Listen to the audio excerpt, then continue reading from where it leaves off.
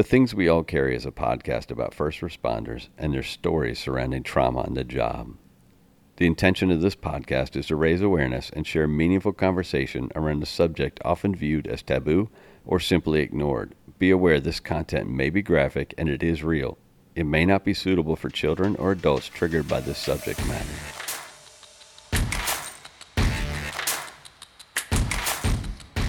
Welcome to episode 62 of The Things We All Carry. Today I'm joined again by Christy of Sweary Therapy. This is her third episode, and she's becoming somewhat of a regular on the show. Her previous episodes are numbers 15 and 30. Christy's a licensed mental health therapist in the state of Florida. She isn't your typical staid and starched therapist. She's coming at you with blue, pink, or multicolored hair, and she is unafraid to match your firehouse language. Christy stands out from the get-go, and she's a challenge to the status quo. The thing is, she has the knowledge to back it up.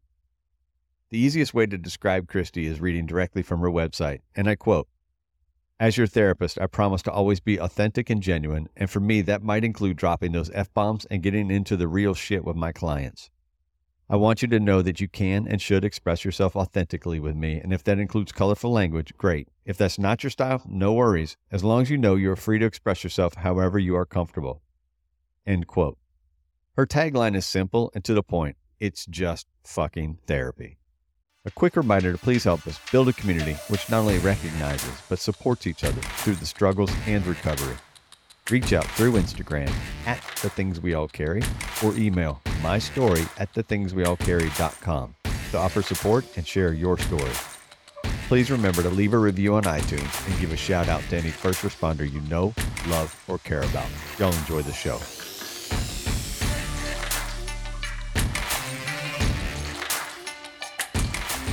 Good Saturday morning. This is a third episode with Christy from Sweary Therapy, and it's been a while. It's been a long while, actually, and I kind of regret that it's been as long as it is. So what I want to do is I want to let her kind of reintroduce herself. Maybe some of you haven't listened to episodes 1 and 2 with her, and give some of her background and kind of why she's adept at dealing with some of the issues that we go through as first responders and you know, kind of victims of. I don't hate the word victims, but experiences of trauma and PTS. So I'll let you take the mic and kind of go with it for right now, and then we'll get into kind of talking about what we wanted to finish from our list we created. So how are you this morning? I'm good. Thanks for having me back. This is a lot of fun. I enjoyed our first 2 conversations, so I'm looking forward to today. So like you said, I'm a Sweary therapist. So my private practice is Sweary Therapy. And my name's Christy, and I'm a licensed mental health counselor. I work with individuals of all different backgrounds to help them, grow emotionally, deepen their self-awareness, learn to have that self-love and all that pokey stuff and live more grounded in the present moment.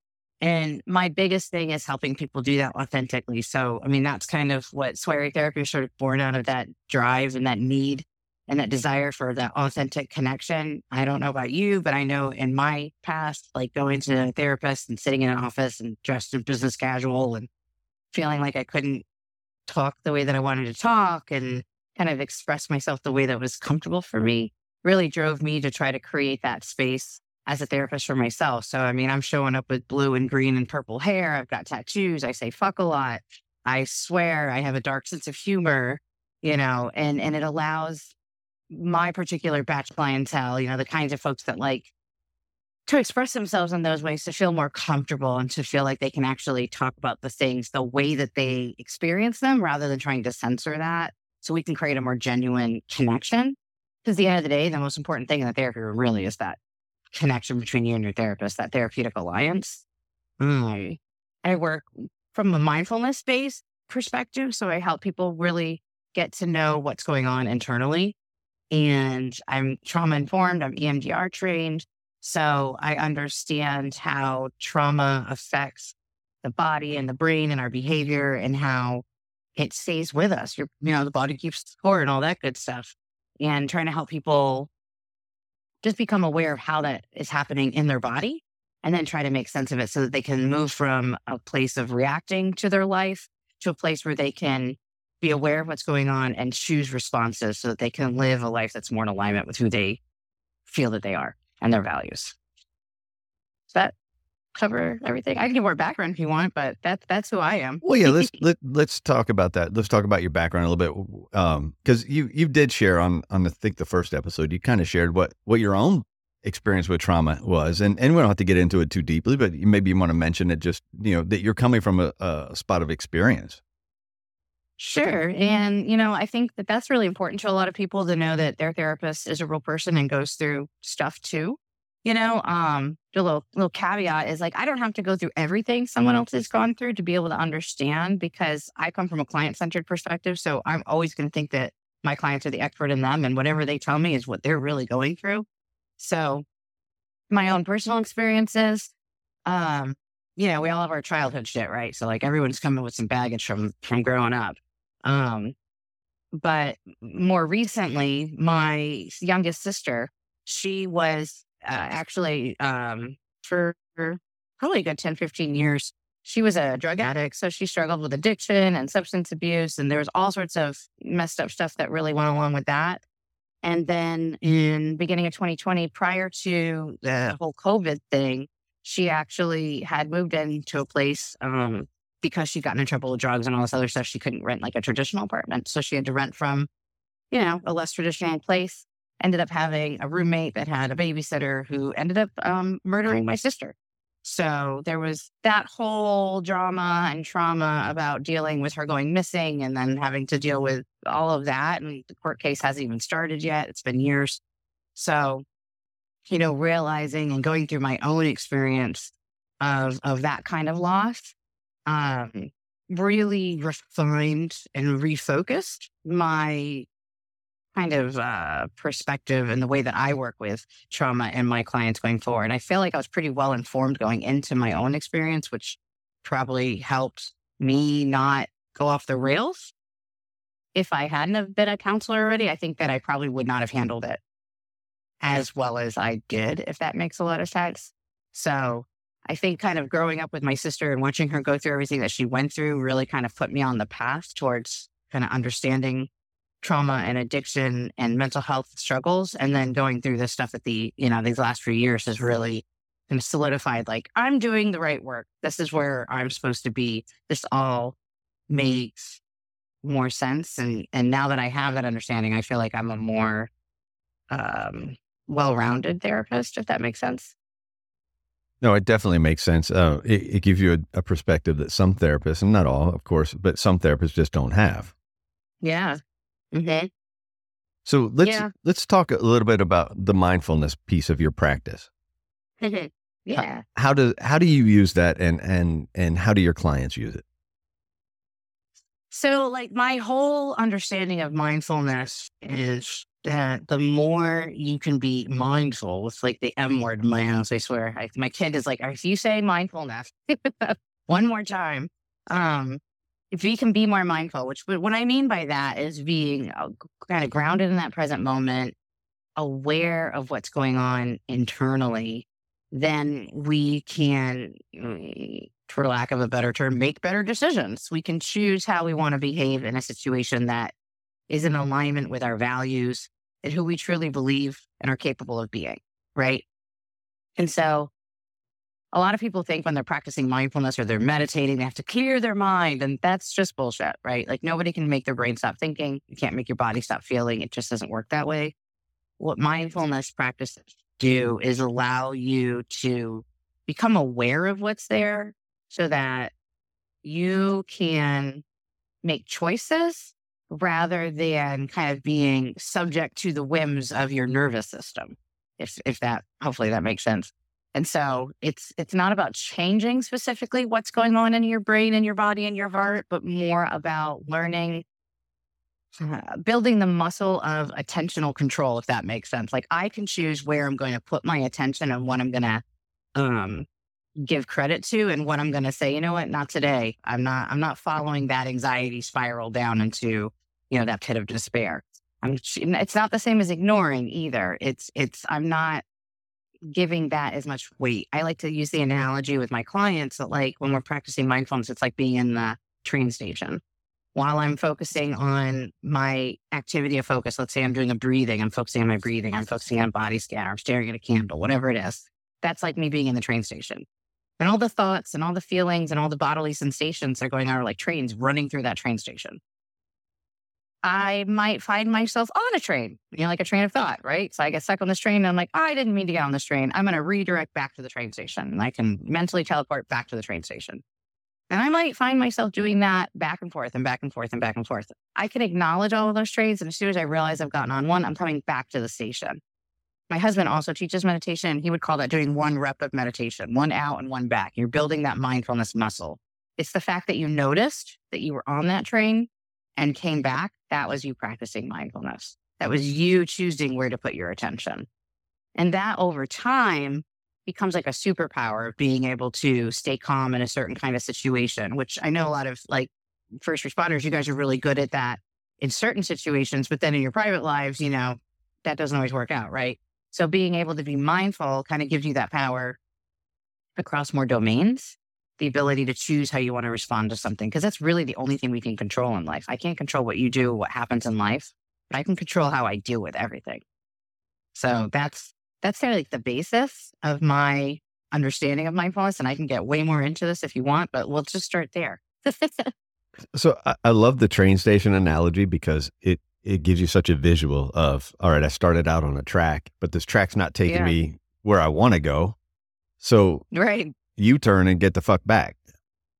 Yeah, basically, I tell my clients, okay, so in this train station, in this universe, we have the magical ability of teleportation. So you just teleport back to the train station. That's fine. And there doesn't have to be any judgment to go with that. And people will often say, oh, I was so distracted. I meditated so badly. I'm like, did you do it the whole time? You're like, yeah. I'm like, then you fucking meditated great. That's the whole practice. See, I think that's definitely the piece that somebody new to the practice. And I've dabbled at best. Mm-hmm. I've dabbled. I mean, I have downloaded apps. I've used it. I've not stuck with it for any amount of time, but I have had that feeling where I say, Jesus Christ, I went on 30 tangents in 2 minutes. But then I realized, oh, wait a second. No, I came back every time, or at least attempted to come back every time. And while I still kind of in that new state, you still kind of feel like a failure doing that. It's trying to train yourself to say, okay, that's what we need to do. Just come back from it. It's the coming back. Yeah. That's like the completed repetition of the mindfulness practice. I remember when I first started practicing, my husband got me into this like back in like 2009, 2010, something like that. And we would do these, he's been meditating for a while. We would do these really long sits. And I was like, wow, I'm such a good meditator. I'm so good at this. And what I realized though is I wasn't actually meditating. I was just disassociating. I was checking the fuck out. I wasn't really present at all. I wasn't grounded. I wasn't aware. I wasn't going through anything. I was just completely dissociated for 30, 40 minutes at a time. When I finally realized that was different from what mindfulness practice was, because I was under the impression, just like a lot of other people are, that you're not supposed to have a lot of thoughts or feelings or any experiences going on internally when you're meditating. And then through different, educational resources, reading books, listening to different teachers, these kinds of things, I learned that that's not what mindfulness is, right? Mindfulness is just being aware of what is. It's not having any experiences. That's not human. The human body is made to have those experiences. You can't make your brain stop. If your brain's not having thoughts, probably you're dissociating or you're really tired or like it's really hard not to have thoughts. It's about not, like I said earlier, getting on that train or not staying on that train. And the more you practice, the easier it gets to see the trains before you're on them. And that's kind of what the practice is about, is sort of learning to see the trains rather than, when you're first starting, you're like, oh, this is a train. I'm on it. Okay, cool. Let me get off this train. Hang on. Right. And we have to sort of like build that ability to be aware. So like, for example, I teach people how to draw blood. I teach phlebotomy. And when students first come into my classroom and they're trying to feel on the arm of the vein, they're pressing with their finger, what we call palpating, right? You know a little bit about this. Some of your first responders will know. You first touch someone's arm, feeling for a vein. You don't feel shit. Your sensitivity is there. You haven't done it enough, right? You're like, well, it feels like an arm. That's some skin.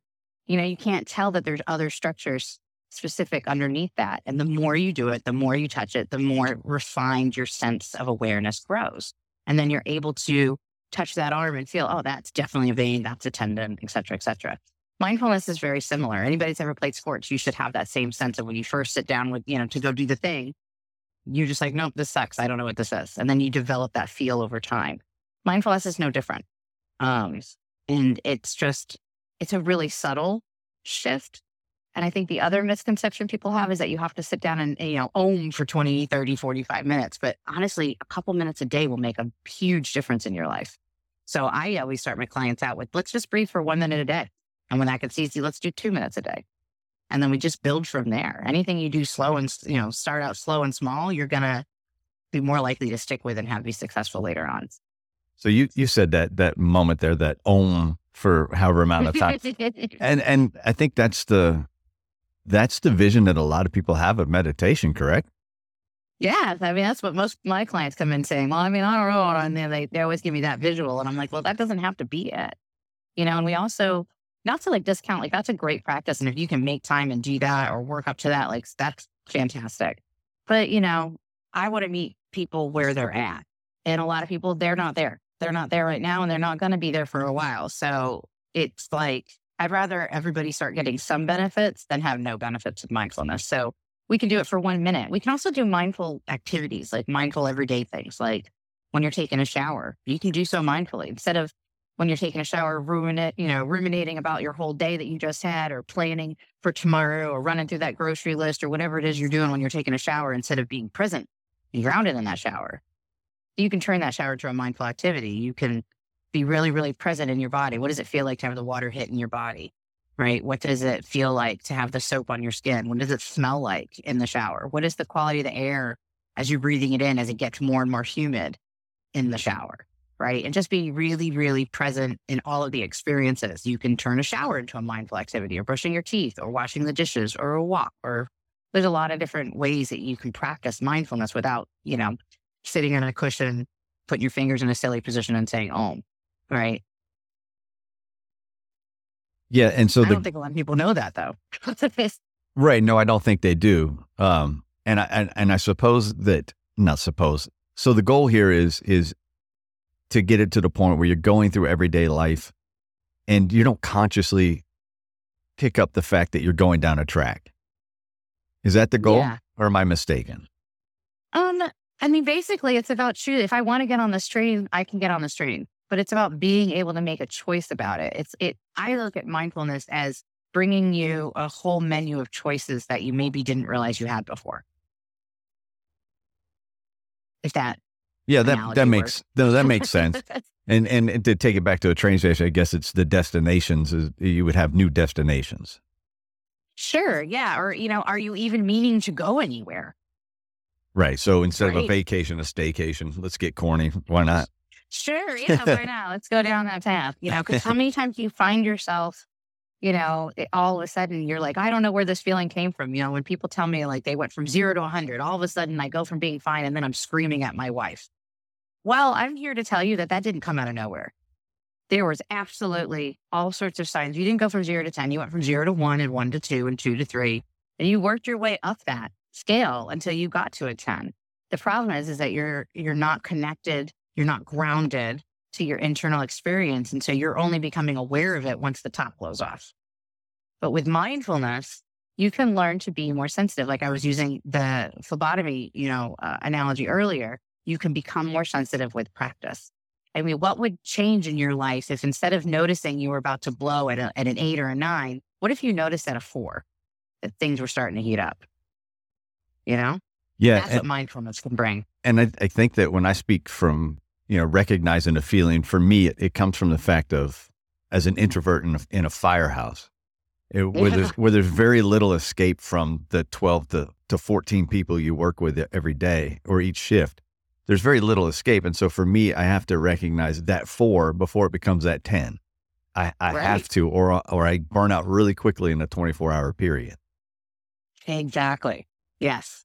So how do you become more aware of that? What are the things that help you tune into what you're experiencing? And for me, the answer to that question is some kind of mindfulness practice, something that helps you ground into your body and be aware of these are the things that I'm experiencing. And I say body because, our behavior is, if we take like a cognitive behavioral therapy kind of perspective, that CBT definition, behavior is a result of our emotions and our thoughts come together, creates behavior.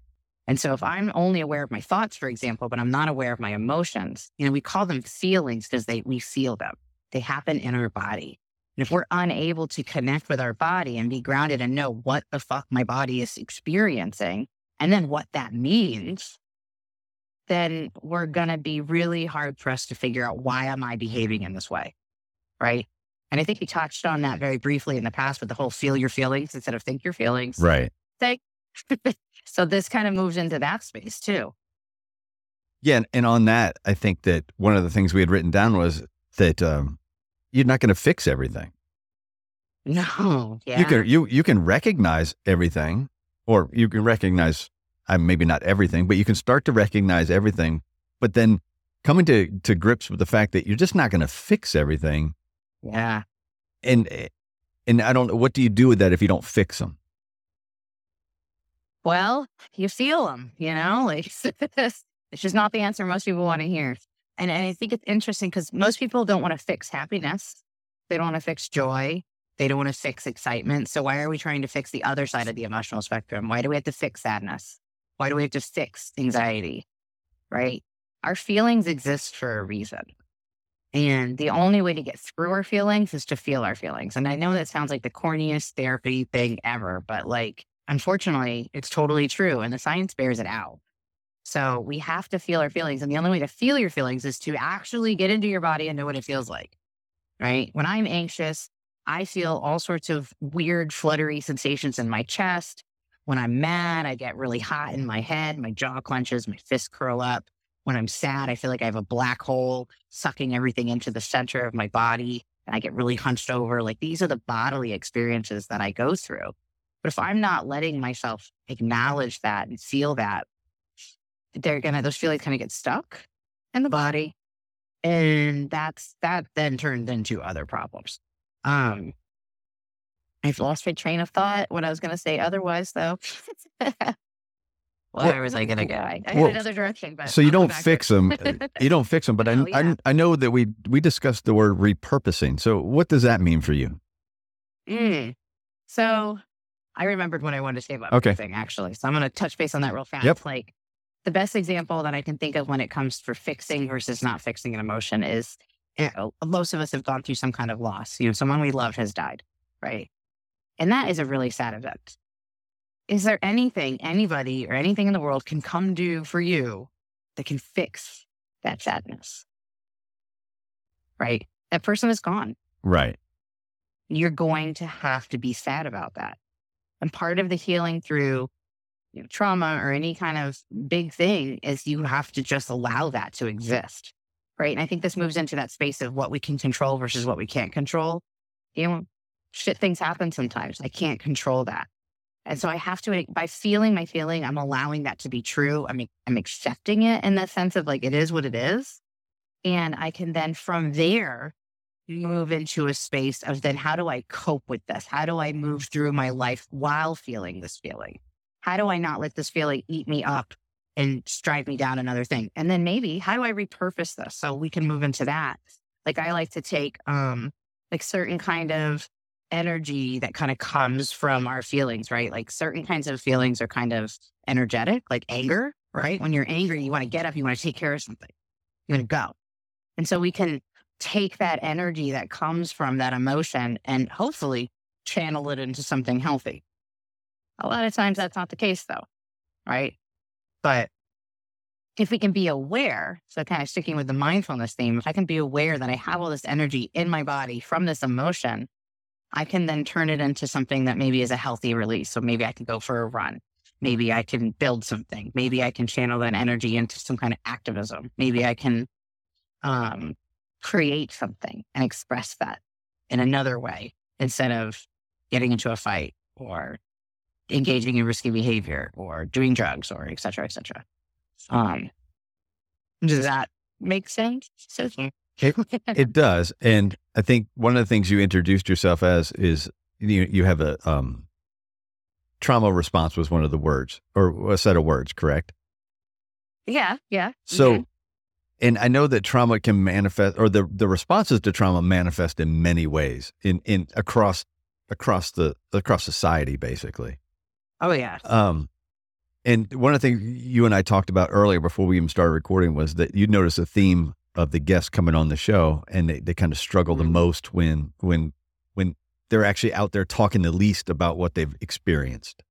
Yeah. So we go on a call that's traumatic and it affects you, and you don't go and you share it with somebody. You don't talk to a therapist. You don't talk to a peer, whatever it is, and you just bottle that up, and then you start to notice that you're going downhill. You're decompensating emotionally, and your point is that it is obviously talk about it, get it out, and you won't decompensate it as much, at least.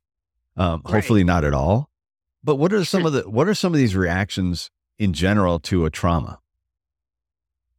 Well, so, trauma means a lot of things too, right? So this can be like little things. It can be big things. It can be big events. It can be also a shit from our childhood that we never really dealt with, stuff that didn't happen. So in general, you said stuff that didn't happen?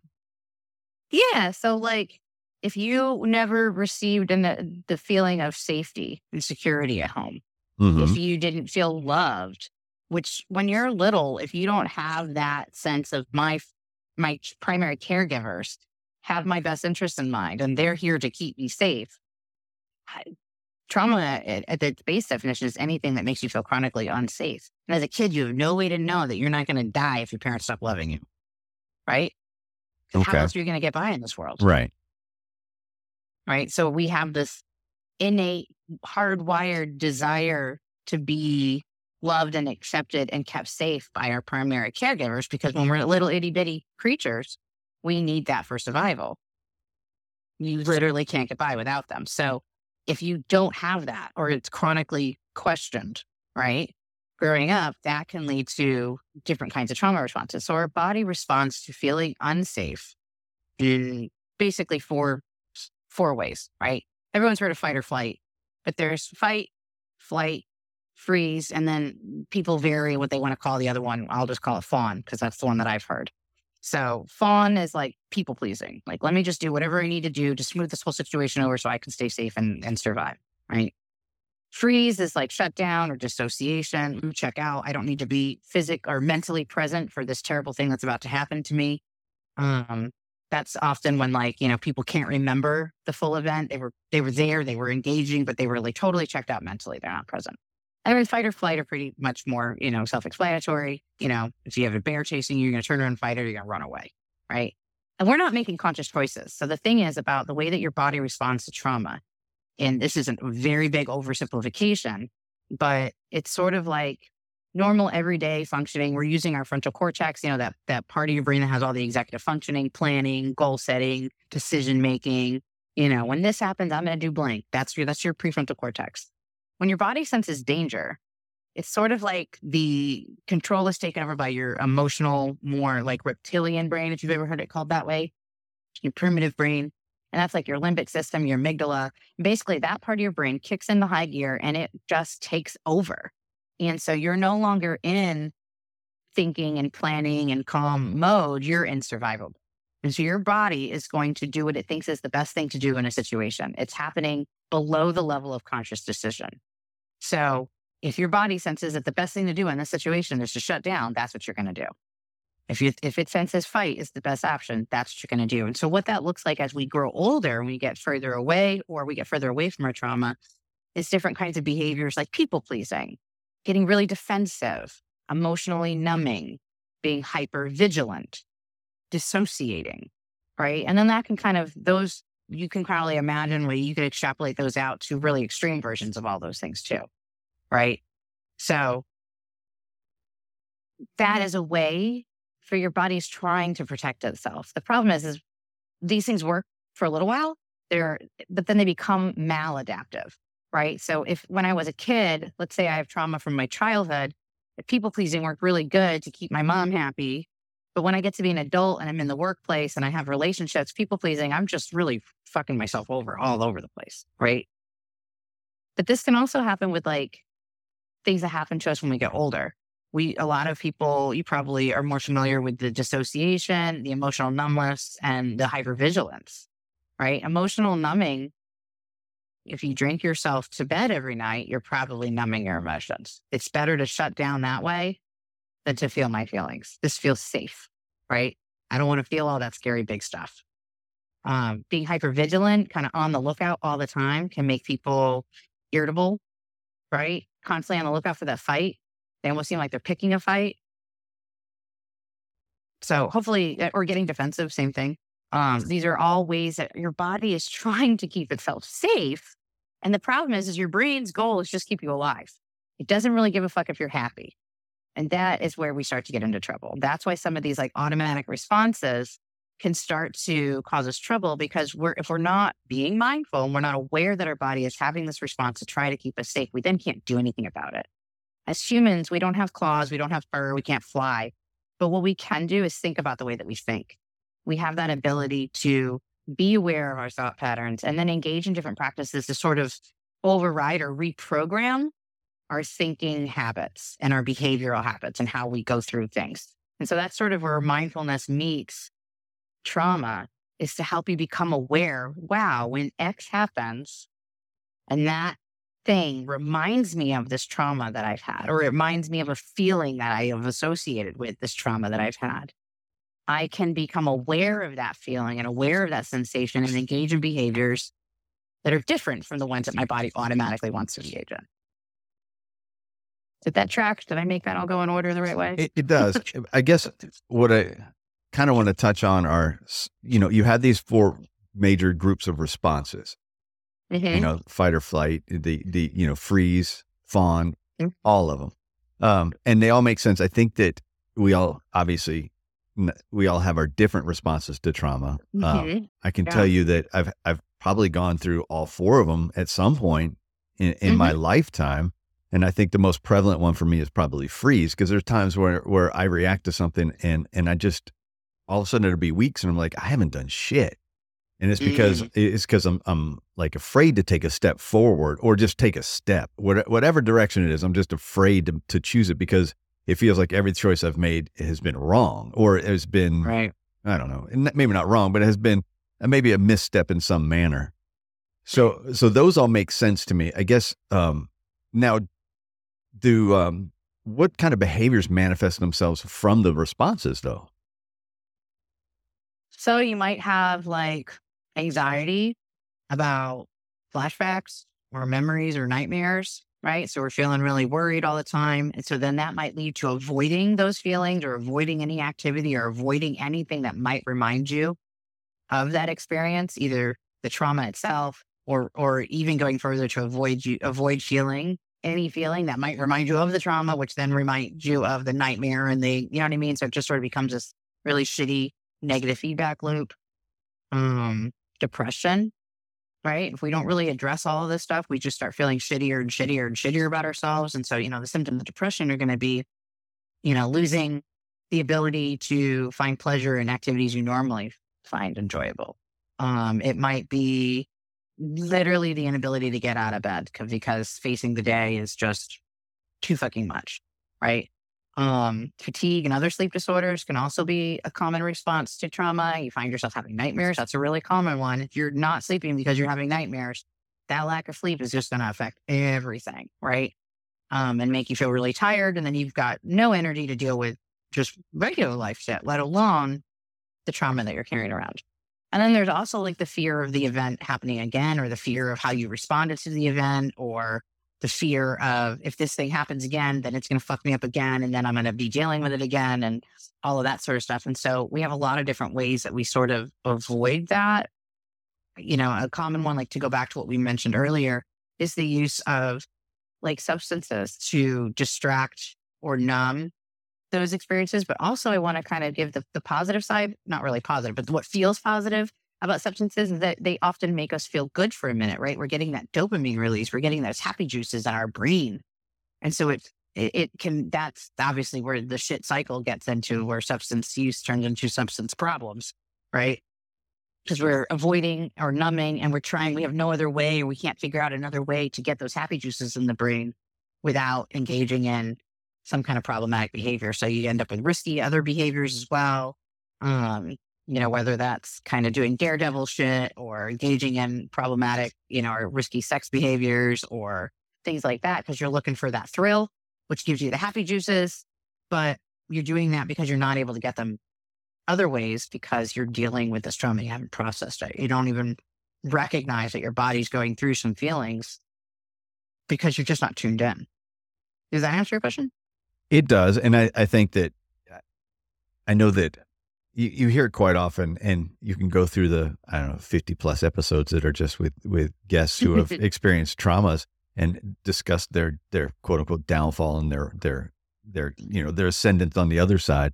And they'll talk about their behaviors that they engaged in. And it will focus on drunk driving, using illicit drugs, especially in an occupation where you're obviously not supposed to use, illegal Right. substance. We'll put it that way. And I won't get on my soapbox. I'll save that for another day. But, or like you said, risky sexual behavior, that Yeah. affects a lot of people in the first responder community. Yeah. And so what does it take for you to sit down with someone and go, hey, listen, this is what you're doing, but this is why. And to get, I know this got to be a client to client thing to get them to realize why the behavior is attached to something else. Yeah, I mean, so it's interesting because like for a lot of the clients that I have, they're coming to me. So obviously by the time I'm getting a lot of people, they have already recognized that there's a problem. So I think it depends too. Like if you're being told you have to go talk to a therapist so you can go back to work, you might not be as ready as someone that is seeking that out on themselves. So there's definitely kind of differences in our state of readiness for change. And there's like a whole theory and all this other stuff. We could talk about that for a whole nother day, but like stages of change. So if someone's sitting in front of me though, if they've come to me, obviously they know something's up. They're not living their best life. They know it, but a lot of times they don't always know why. They don't understand necessarily what's going on. So for me, the way that I often approach really all my clients, but anybody that I suspect probably has trauma going on, is really just from a point of education, first kind of giving them this information. Sometimes I have to be like, just humor me, just try this mindfulness thing out for like a week. And then, let's talk about how that was for you. And if someone actually gives that a go, they will usually be like, I don't really like this because then I notice that I'm mad or I'm sad or I'm angry and I didn't like it. Or, and that's usually my way in to be like, well, what do you think's going on there? Right? Where is that anger coming from? It's one thing to tell somebody like, hey, look, I see these patterns and I can see that this is where it's coming from. It's a whole nother thing for them to come to that conclusion on their own. Them being able to see it for themselves and know it for themselves is going to be so much more powerful and useful. So I try not to just tell my clients, hey, you're having a big trauma response to everything. And this all makes perfect sense. It's much better when they can understand how trauma affects their body. And so we'll do that in session, right? And if they come in and they're telling me about a thing from work or they're telling me about the shit that happened in their past, and I'm like, hey, can we pause right there? Let's do a couple of those deep breaths we've practiced, and I want you to tell me what you're noticing. And we just literally, I'll pause them in that moment and ask them to tune in. And when they can't, because a lot of them just can't, they don't know how. That's usually my kind of doorway in to be like, what do you think's going on there? Why can't we connect with this? And I'm like, I don't know. And then, that's a good spot for some education on trauma, on feeling our feelings. And so over time, it's through building that rapport and providing that education, getting them to buy into the small practices of mindfulness. Once you start paying attention, you can't help but start seeing some of these things. And then it's a very much like, oh my gosh, you were right. Oh my gosh, I never thought you could be right, and I get a lot of that. I never thought, I never looked at it. So I think for me though, the way that I approach that is by being very real and very validating and never making someone feel ashamed for the way that they've been experiencing it, right? Like, this all makes sense. If anybody else, if I'd been through what you've been through, I think I would feel the same way. If I'd been through what you've been through and I found that drinking helped, I would probably be doing the same exact thing, right? Like really validating and normalizing like what you're doing has worked and you're, however old you are, it's worked for the last 15 years. Look at this, you survived. Like, let's honor the fact that you figured out a way to get through this, but I'm guessing that the way you're getting through that is kind of exhausting and you'd like a different way to get through that. I was And going to, that's usually the selling point. yeah, that's what I was going to hit on is what they've done for the last 15, 20 years, whatever it is, has, air quotes, worked. Right. It's worked to get them to this point, but it hasn't worked. Right. Exactly. Because I'll speak for myself. What I did for years didn't work, but it masked everything else that was going on in my head or in my heart or whatever you want to call it. And Right. it wasn't healthy, just relying on for lack of a better term, negative coping skills wasn't healthy. And it affected everything in my life. It affected the way I interacted with the people closest to me in my life. It affected how I reacted and interacted with the world in general. And it got to a point where it was very negative. And so to say it worked, I get what you're saying, but yeah, it doesn't work. Yeah. It protects in a manner, but it's going to crash. Right. And that's what we would call it. It went from like the first time you do that behavior and it makes you feel better. It's doing what you went to it for, right? So it works. It's adaptive that first few times. In a sense, it's adaptive. When it starts having all those negative side effects, like what you were just describing, that was what we would call it be a maladaptive coping skill, right? It's no longer working in the sense that it's actually helping in all of the areas of my life. And so that's usually the selling point. It's like, listen, I understand that is how you've always done things, but what I'm hearing you say is that that's exhausting and that it's affecting this and it's affecting that and it's affecting this. I use a lot of like, correct me if I'm wrong, but what I'm hearing you say is this sucks and you want another way to deal with this stuff. I'm hardly ever wrong by the time I'm making that statement. There's like a bunch of memes on the internet. I'm sure you've seen them too. Like, you're about to get called out and your therapist is like, I might be seeing this wrong, but what I see is we're wrong. We're not usually wrong. At that point, you've already told us all the stuff that's uncomfortable and not working about the way that you're coping.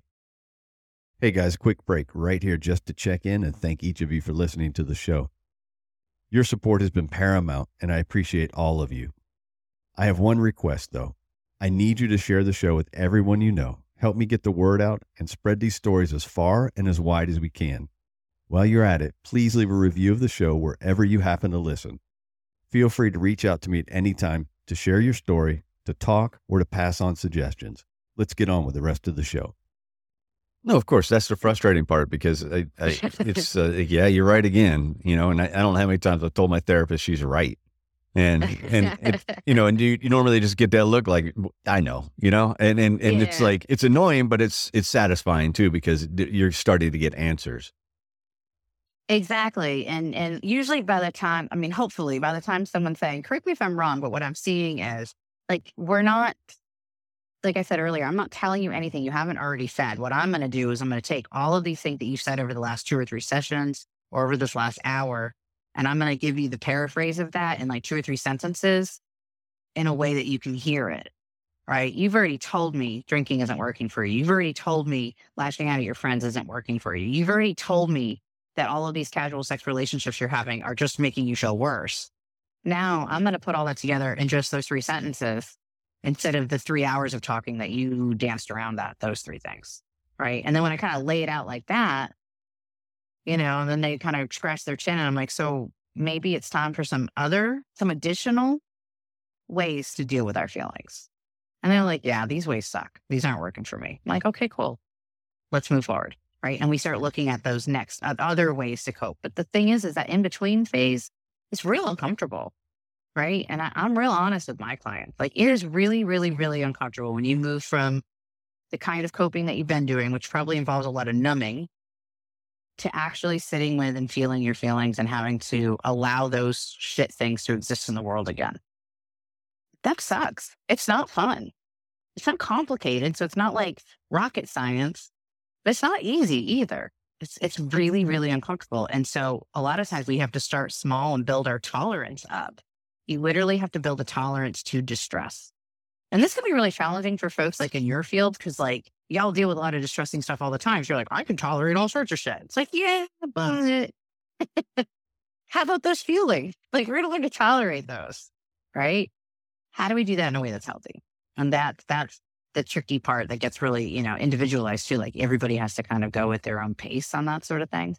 So I love what you said there. The fact that, okay, so sure, we recognize these things. We recognize I don't know, negative feelings or the negative experiences.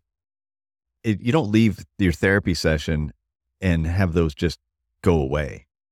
Those remain, and they're going to remain for the rest of your life. And whether they're the real ones or the imagined ones that we all create in our own brains, they create some of the worst anxiety you could ever have. They're always going to be there. And so it's what I think, even for me, I kind of got it when I was in therapy, or when I'm in therapy, I get it. But then sometimes I just have to, sometimes I just have to kick my own ass back into gear, because I'm like, no, dumbass, this shit doesn't go away, and you still have to deal with it. And I notice it when, like for the last 3 weeks or so, I've just said, all right, no, I'm step away from alcohol again. Not that I got drunk every night. I'd have a drink or two, but it's just pointless, And so I stepped away from it again. And you start to feel those feelings, like you said, to feel those feelings. And you're just like, man, it would be so easy, not necessarily get drunk, but to sit there with a glass in my hand and just kind of sip and relax. But that still doesn't solve anything. And it just makes me more tired the next morning. Right. And so, and I'm not going to tell my clients you can't ever drink, or you can't smoke, or you can't go have casual sex, or you can't go engage in that, crazy ass hobby behavior thing that you like to do, I'm not saying that. What I'm saying is make a conscious choice about that. Why are you doing that behavior? Are you doing it because you want to and it's actually enjoyable and it makes you feel good and there's no shit side effects from it? Or are you doing it out of a habit at this point because it's the only way you know to make that shit feeling go away? And is there for me a choice? For me it became a placeholder. It's like, okay, it's almost like it's like Linus's blanket, the security blanket. Yeah. It's automatic. Right. Exactly. Right? It's like, it's 5 o'clock. Man, I need to let me mix that drink up real quick. Right. So you're not even making a choice about it anymore. You're just you're going through the motions. It's just a part of your everyday automatic response to a feeling that you're having. And the thing is like, you have one drink every day and it doesn't negatively affect you, who am I? Fine, cool. Maybe if there's no negative side effect from that one drink that you have at the end of the day, that's fine. But a lot of times by the time you're coming to see me and you've got some major shit, it's probably not just one drink, and it probably is affecting your life, right? So if I'm engaging in behavior, but that behavior is causing me to have 25 other problems, I can do some mental gymnastics, but at the end of the day, I probably know somewhere deep inside that behavior is not good for me. Yeah. You know what I mean? And even if those side effects are simply, why the fuck did I do that? Why do I have to have a drink? And then for the next 3 hours before you go to bed, you're like, why did I do it? Why am I so weak that I had to have a drink? Right. Who wants to sit there and beat themselves up for 3 hours? Right. Right. And so, when sometimes clients will be like, oh, well, this is what I've always done. And, if I've got the right rapport, I'll be like, well, how's that working for you? Yeah. I don't often want to punch somebody, but when my therapist says that, I feel like, I want to reach across you and get you on that one. Stop saying it. But obviously that's why I'm going to see her, is for her to say that, hey, dumbass, it's not working. I'm just saying, like, how is that working for you? When they can't describe it, I'm like, okay, so at what point, what needs to change for you to want to do something different? And sometimes when we get to that part, that's where, it gets interesting, because it's like, sometimes a client will get to that point and they realize that they've internalized this stuff so much that they don't believe that they deserve to feel better. They don't believe that they're worthy of feeling better. I can vouch for that. I mean, I've had that exact conversation multiple times with my therapist. Like, right. Okay, well, I've done X or I've done Y. And this is just karma. This is just the way that life is supposed to be for me now for the rest of time. Right. And that's a hard mindset to escape. Mm-hmm. It is. And what's interesting too, for some people, is like, they don't want to acknowledge that, like, all of your life experiences have led to those kinds of deep-seated beliefs. It's usually not just one thing. It can be. I don't want to say that it can't be. Every now and then, that does happen. But it's sort of like, once something happens, we have a tendency to sort of let all of our beliefs sort of support that negative belief about ourselves. So all of our past experiences, we can sort of reframe in our brain as like more evidence for why we suck. and more evidence for why we deserve whatever's happening to us. And we engage in behaviors that aren't necessarily healthy, which continue to then reinforce that shit feeling about ourselves. And if we're not being really mindful, then we're probably not engaging in good behaviors with other people, which means our relationships might not be as healthy as they could be, which again are then reinforcing. So you can see like this just starts to become a really big mess. Over time, it starts to spread out, kind of like the ripple effect. It just starts touching more and more and more things, which then reinforce that negative belief. I suck. I'm not worthy. Right. And that is a really, really hard one to get to the bottom of. And there's a lot of different ways that we can do that. EMDR therapists will tell you that's always the way. It's one way. I do a lot of parts work with people. I do a lot of one of my favorite strategies, and I use this one for myself all the time. It's like if I'm feeling a certain kind of way and I've got some sort of story going on in my head with a lot of self-judgment, like, God, I'm so stupid, or God, I suck so bad, or whatever crap thing I'm telling myself. If I'm practicing my mindfulness and I'm kind of checking in on myself regularly, I'll eventually catch that thought process. And I'm like, whoa, why am I saying this stuff? What I can do to kind of double check, do I really suck or am I being an asshole to myself? Is I'll ask myself, what would I say if this was a client or a student or one of my friends or my kid or something like that? If they had my issue going on and they were saying this exact message to themselves, what would I think? Would I say this to them? And if I wouldn't say it to those 4 people, why the fuck am I saying it to myself? Right. Right. And I can tell myself it's because I deserve it, but I've made a commitment to treat myself as kindly as I treat everybody else. And while at first that might feel a little weird, if you do it enough, eventually it starts to feel kind of nice. And then we deal with that process, and it's definitely messy. It's messy. This is not a clean, easy, straight path at all. So the funny part is you keep saying things that I hear in almost every session of therapy, and I just have to laugh. I just think that you guys have a checklist of phrases, and you're like, all right, number 6 on the list will fit. And I know it's not the case. It's just that you guys in general have. It's true because it's the same response that we all give to different experiences. Well, hopefully that drives home the message that you're not alone. You are not the only person to feel this way. Yes, your particular situation and circumstances and expression of that are unique. We're all different. We all have an individual approach to kind of dealing with it. But trauma is not only happening to you, and your inability to process it and deal with it in a healthy way. You are not alone. Our culture does not really do feelings and trauma and mental health really well. I don't know if you've noticed that. So most of us are kind of entering into adulthood in our lives pretty ill-equipped to handle this. And as we learn about trauma and as we learn about the way that people behave, there are a lot of common features.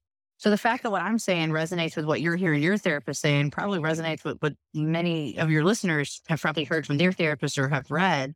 Hopefully that will encourage people like your experience. While unique to you, you are not alone. You're not the only person going through this. And we understand a lot about trauma. And there's a path for you. There's a path to healing for you. So before we wrap up, I want to go back to mindfulness and the meditation piece. So yay. Cool. Without giving away the trade secrets or necessarily or stealing, we'll put it this way, before we steal your husband's thunder, since this is what he teaches. What is an easy way for my guys and gals that are listening to get into meditation? How would you suggest they start a practice, and what might it look like for somebody that has no idea what they're doing? Great question. So there are a bazillion different ways that you can do mindfulness, right? So I would definitely encourage people to be open to just experimentation, right? Try out a bunch of different kinds of styles. And I would say there are so many free resources. There's paid for resources. You can get different apps. You can Google it. You can go on YouTube, and you can check out a whole bunch of different things. That's like number one. And I would say if you try something, try it for a few days. Notice what feels good, notice what doesn't, and then try something different until you find the one that doesn't feel gross, right? So the way that I usually start people out we just do simple mindful breathing. So a lot of people have like an Apple Watch and it'll have, or, you can go online, you can look up like a breathing GIF, those images that just kind of get like a circle that grows bigger and gets smaller and grows bigger and gets smaller. And you breathe with it. And you just notice the sensations of breathing. What does it feel like as the air enters your nostrils? What does it feel like as your lungs expand and your belly expand? What does it feel like as your belly contracts and your chest falls? What does it feel like to sit here and breathe? And every single time you notice that you're thinking about the fact that you're doing this stupid meditation, you come back to breathing and you just try to sink into, what does that feel like? If I had to describe this, what would I describe it? What is that feeling sensation? Right? And then when you get distracted by a feeling, I'm getting anxious or this feels silly, cool. Just acknowledge that and come back to your breathing, right? Being really gentle with yourself. Like anytime you notice that you're distracted and coming back, and set a timer and start small. Do it for 1 minute. And when 1 minute is easy, after maybe a week, do 2 minutes. And nobody can tell me they don't got time for 1 minute of fucking breathing. You can do it while you're taking a poop. Come on. You know what I mean? I hope you're breathing while you're doing that. So, right. So there's no reason not to try it for a minute a day. And you can literally do it anytime. I have a lot of clients who are parents. They don't have that free time. And I always joke about doing it, in the bathroom. Most people can find quiet time in the bathroom or the shower. So if that's where you can find your quiet time, do that for a minute and just begin to notice. One of my favorite things is called a mindful check-in. And I try to get, like, once my clients are getting a little familiar with the idea of mindfulness, it's like, okay, why don't we commit to do a mindful check-in 2 or 3 times a day? Let's say before you get up for your lunch break, take 1 minute, tune in, do a couple deep breaths. Just notice what's present in your body. Wow, my shoulders are really tense. I'm feeling a little anxious on my chest. Got a lot of mental chatter going on. Cool. Just checked in. I just checked in. I didn't change anything. I just checked in. And you make that a habit over time. That mental check-in is the basis for your whole mindfulness practice. So that's the biggest thing I would say people can do is just check in. And breathe. And breathe. Breathe is you'll hear it. Breathing exercises are fantastic. Box breathing or timing your intake and outtake. There's so many. Yes. Right. And so there's so much you can do with it. And there's a simple search on, just a simple Google search is going to give you some exercises to work with breathing. Absolutely. And just those breathing exercises will bring some mindfulness anyway. Well, breathing's really great too, because it happens right now, right? You can't breathe into the past or the future. It happens in your body. So it's really grounding in that regard. And depending on how you're breathing, you can actually get your nervous system to chill out, right? So there's actually nerves that go from your brainstem down all the way into your guts, right? So you have like your whole gut brain. And when you breathe real deep and you expand your diaphragm with that real nice deep belly breathing, or what we will call diaphragmatic breathing, if you want to get all fancy with the terminology, that deep kind of breath where your belly expands, all of those nerves that go to your brain and your belly are sealing that deep breathing, that slow breathing. And they're sending that information back up to your brain, right? And if your brain is in panic mode, right? We got fight or flight, we're in survival mode. If you're really in danger, your heart's going to be beating fast and your breathing is going to be quick, right? That's what your body does to get you to safety. If you are intentionally slowing down that breath and breathing nice and slow, the way you do when you're safe and calm, eventually your brain's going to be like, what the fuck's going on here? Hang on. The messages I'm getting from my body are that everything is fine. My mind was telling me things were not fine, but the body's not responding in that way. Maybe it's time to turn off the alarm system and chill the fuck out for a minute. And so breathing can be a really great way to sort of reset and regulate the nervous system back into a state of calm. So then you can think about what is actually happening. What do I actually need to do right here? What am I actually feeling, doing, seeing, experiencing? And kind of pulling it right back to the beginning where you're talking about you're going down the track and now let's take a U-turn or teleport back to the train station. Back to the train station, exactly. Yep. Perfect. Full circle. Yeah, full circle. I think that's the spot right there. We'll end episode 3 with Sweary there. But I'm going to ask you about a book again, right? About what? About a book again. What have you been reading lately, and what would you suggest? What have I been reading lately? So I actually haven't been reading as much as I would like to be because I've been unbelievably busy, but I just started reading Adult Children of Emotionally Immature Parents by Lindsay Gibson.